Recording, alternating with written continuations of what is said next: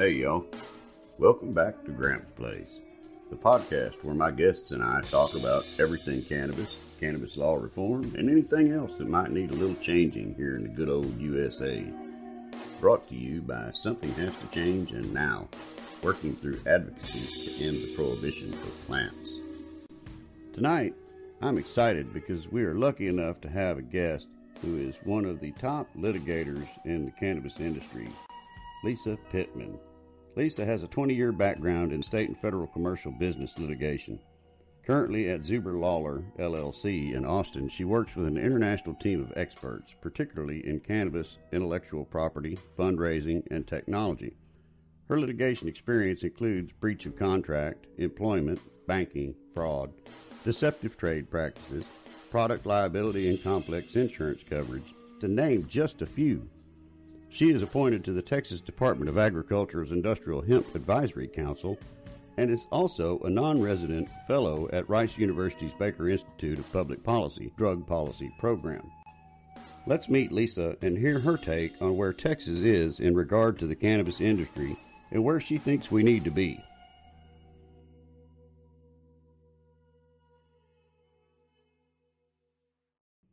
Hello, Lisa, and thank you for joining me here on Gramps Place. Thanks for having me. I have to say that I'm thrilled to have you on the show. I've followed you for some time and seen you, of course, speak at several events. Your background and knowledge on the legality surrounding cannabis and the cannabis industry has to be one of the most impressive that I've encountered personally. Tell our listeners a little bit about your role in the cannabis space.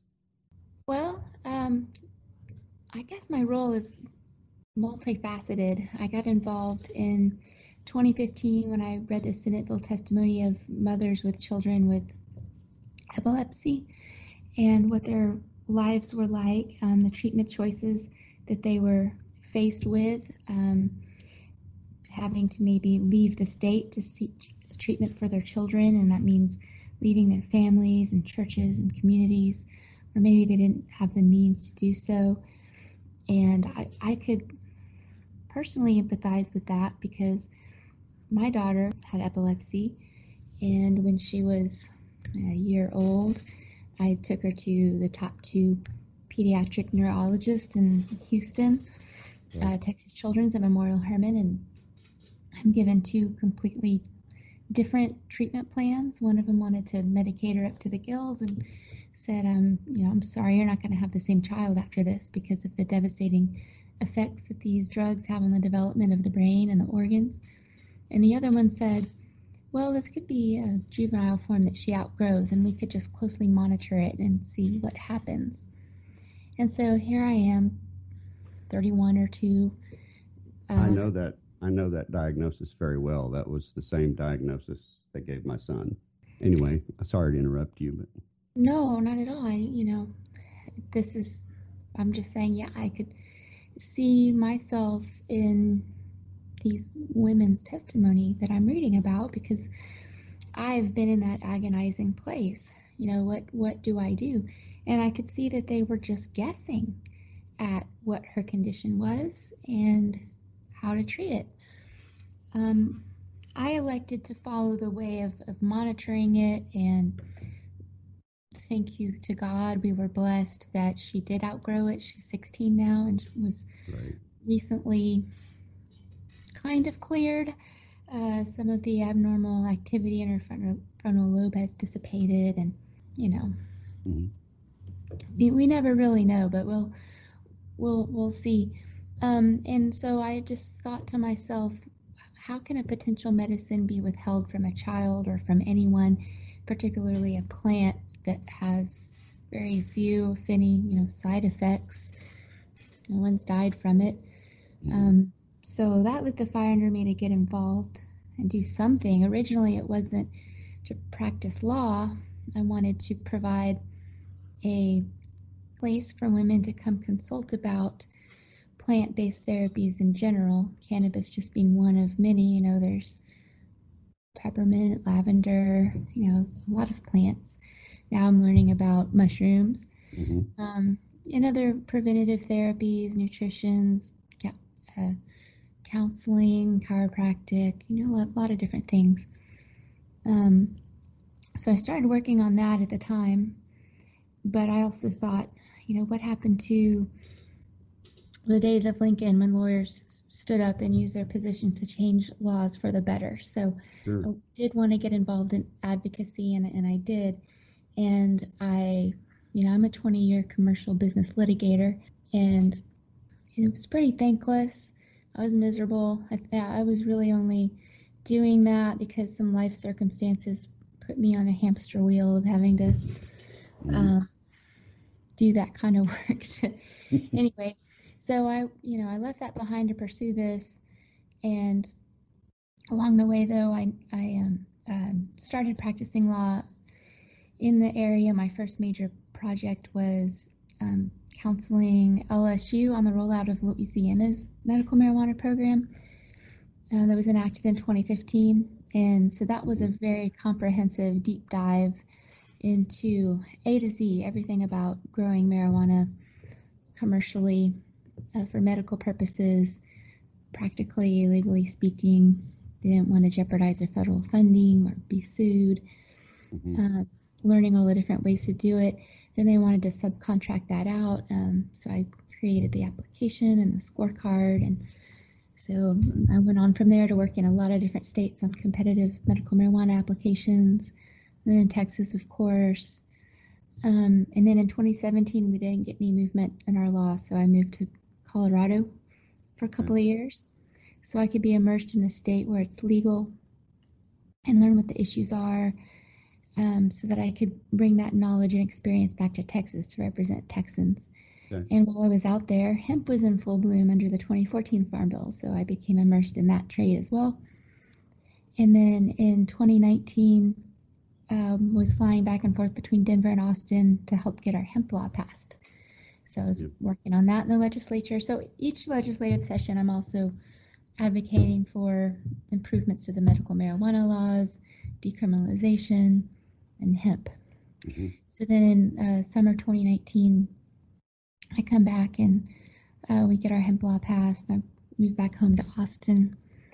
And so, it's government relations. It's representing businesses, both in hemp and marijuana in states where it's legal, or preparing in Texas for, the runway we have here. It's just a matter of when. We got some improvements this session, adding cancer patients without any restrictions. That's a lot, that takes many forms. That's a great start. PTSD, that's a lot of people. That's a great start. And with the 1% THC, you can make a 10 milligram dose that you can take throughout the day. That's a great start. A research program that's going to start to validate that this has medical use. That's going to prop up I think a robust, valid program in 2023, viable, which will then, support, loosen the reins, I think, in 2025 for adults. Of course, we're surrounded. There's a lot of political trade winds involved in all of that. So, my role is just, also education. I work with the American Bar Association, and I put on a lot of continuing legal education programs, and I speak at a lot of conferences and everywhere that I can to also get a mainstream understanding and acceptance about, cannabis and normalization of it. So I just, a lot of different avenues, and like I said, helping businesses get started and expand and thrive. And then I hope I can get back to my own business that really started all of this off and get back to that, a women's wellness center.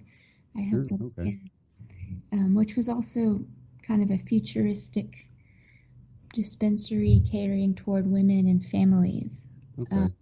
That's centered around treatment.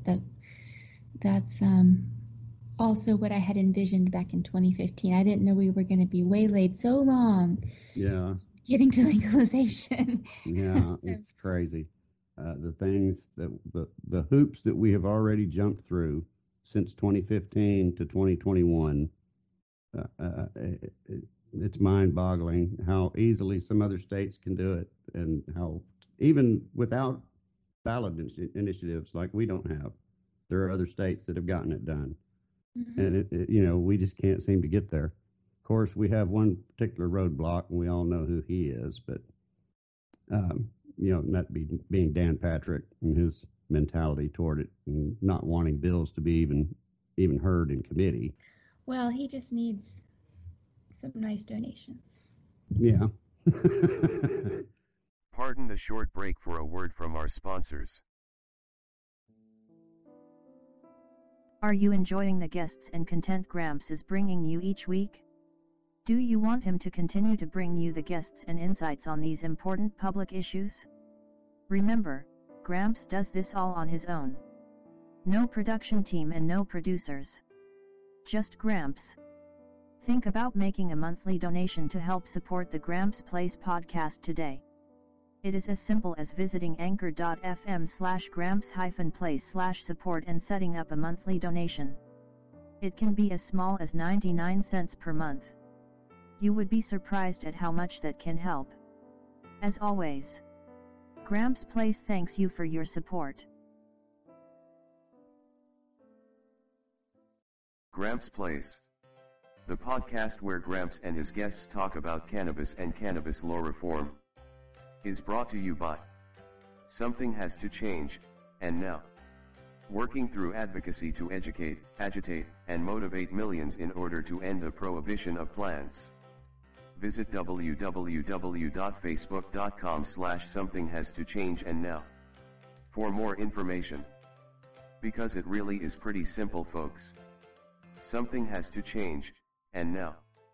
Welcome back to Gramps Place, the podcast where Gramps and his guests talk about cannabis and cannabis law reform.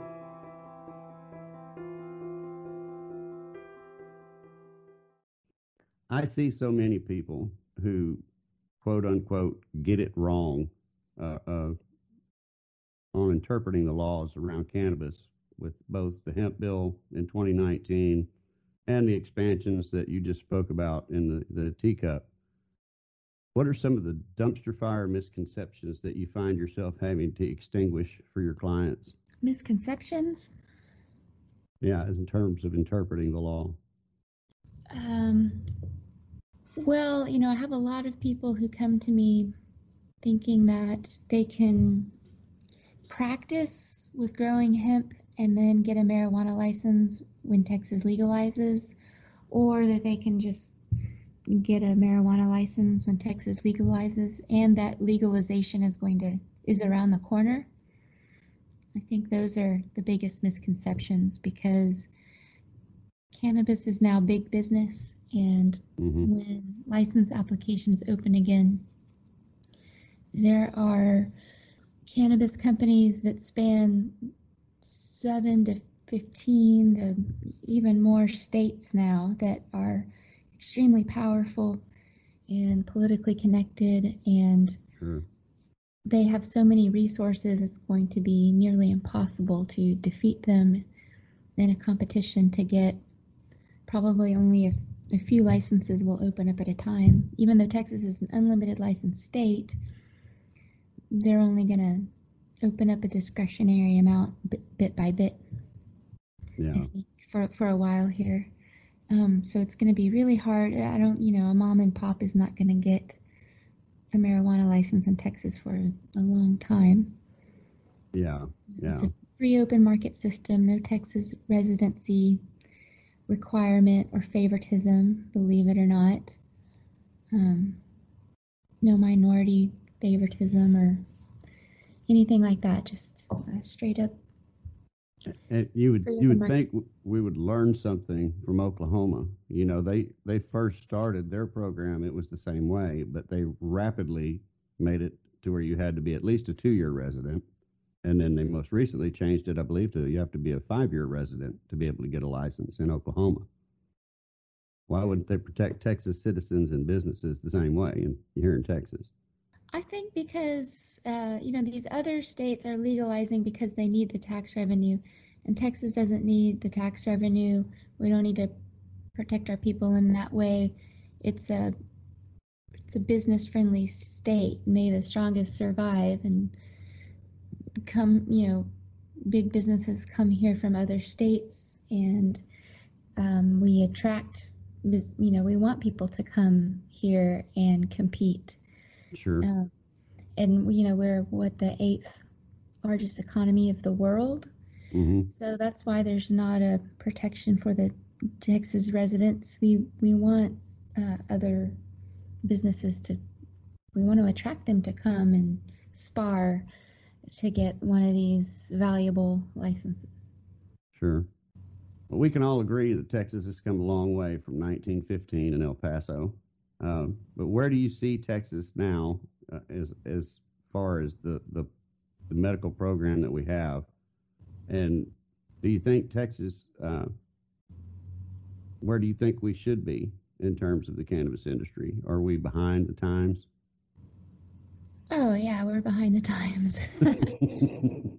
However, it is also Economics 101 that the longer you keep something off the market, the more valuable it becomes. And they're not stupid, whenever they pull the lever, it's not like it's going to take us any time at all to catch up. Like I said, Sure. The strongest MSOs, multi-state operators, will come in and be here, and voila, they will open their doors, and we will have top-notch stuff right away. So we won't be behind whenever they press go. Sure. What do you think the actual turning point is going to be for them to open the doors for fully adult use program? Well, there's political things at play. So 2022 governor re-election. So maybe once Abbott's safely re-elected, maybe he'll let up a little bit. And then there's the 2024 presidential election, which I think Abbott has designs on, and I think a lot of the stuff he's doing recently has nothing to do with policies for Texas, but is about stroking other desires. Absolutely. Nationally. Mm-hmm. So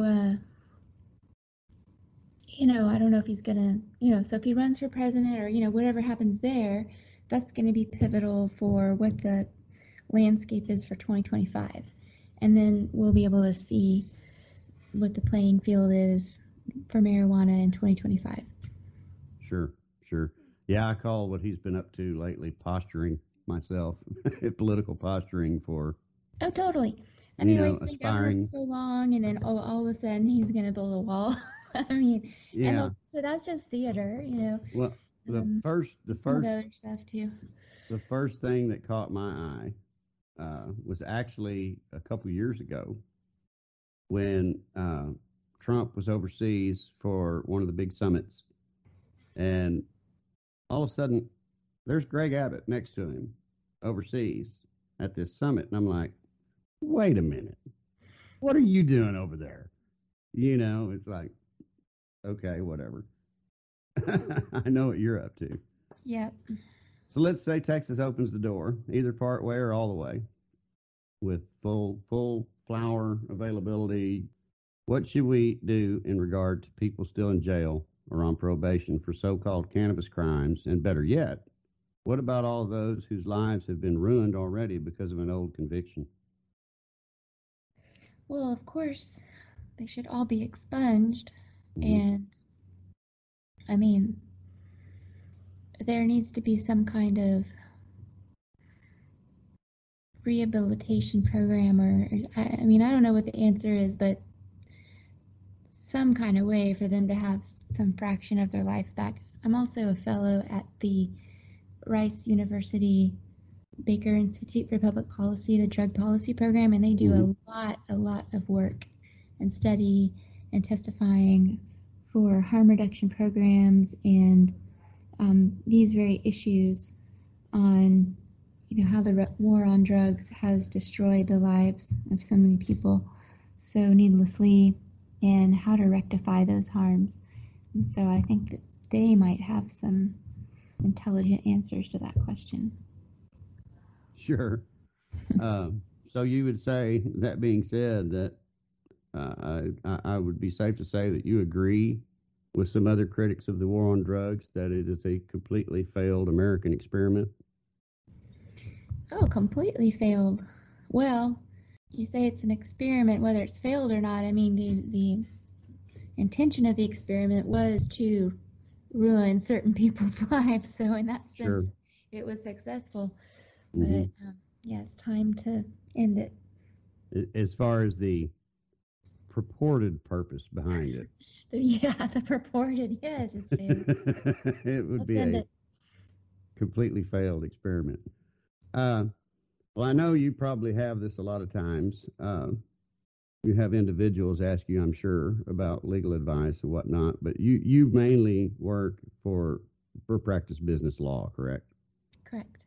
So some of our listeners were current business entities or owners and or were looking to start a business in the cannabis industry here in Texas. They would be able to reach out to you for advice? Yes. Okay. Tell us some places where they can find you. Tell them how they can contact you. You can email me, lpittman@zuberlawler.com.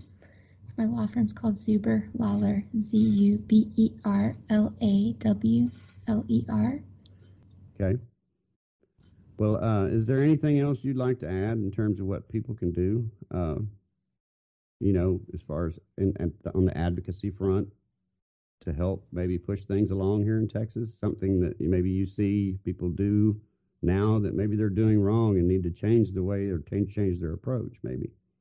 Well, it's very important that everybody let their representatives know that they are in favor of improvements to the marijuana laws. Sure. And maybe talk to your neighbors about it. And that's what they need to know, is that their constituency is in favor of it because they're afraid of losing their next election. So they just need to know that. And everybody needs to be polite and respectful. And, that's very important, too. Sure. One of the things I see all the time at the Capitol here in Austin is people that show up in blue jeans and a T-shirt, like a concert T-shirt or, things like that. And I can't tell them enough. This is just the wrong place for that, folks. If you're going to wear a T-shirt, just make it a solid color T-shirt if that's all you have. I get it, But appearance is everything when you're going to talk to a lawmaker, even if you don't get 10 seconds with them. That appearance is their impression almost in its entirety. Yeah, try to be professional like you're going to work or going to court or church, going into the Capitol. Certainly. Treat it like a business meeting. Exactly. Well, folks, that's it for this episode of Gramps Place. And I want to thank you again, Lisa, for joining us. Oh, well, thank you so much for having me. This was a lot of fun.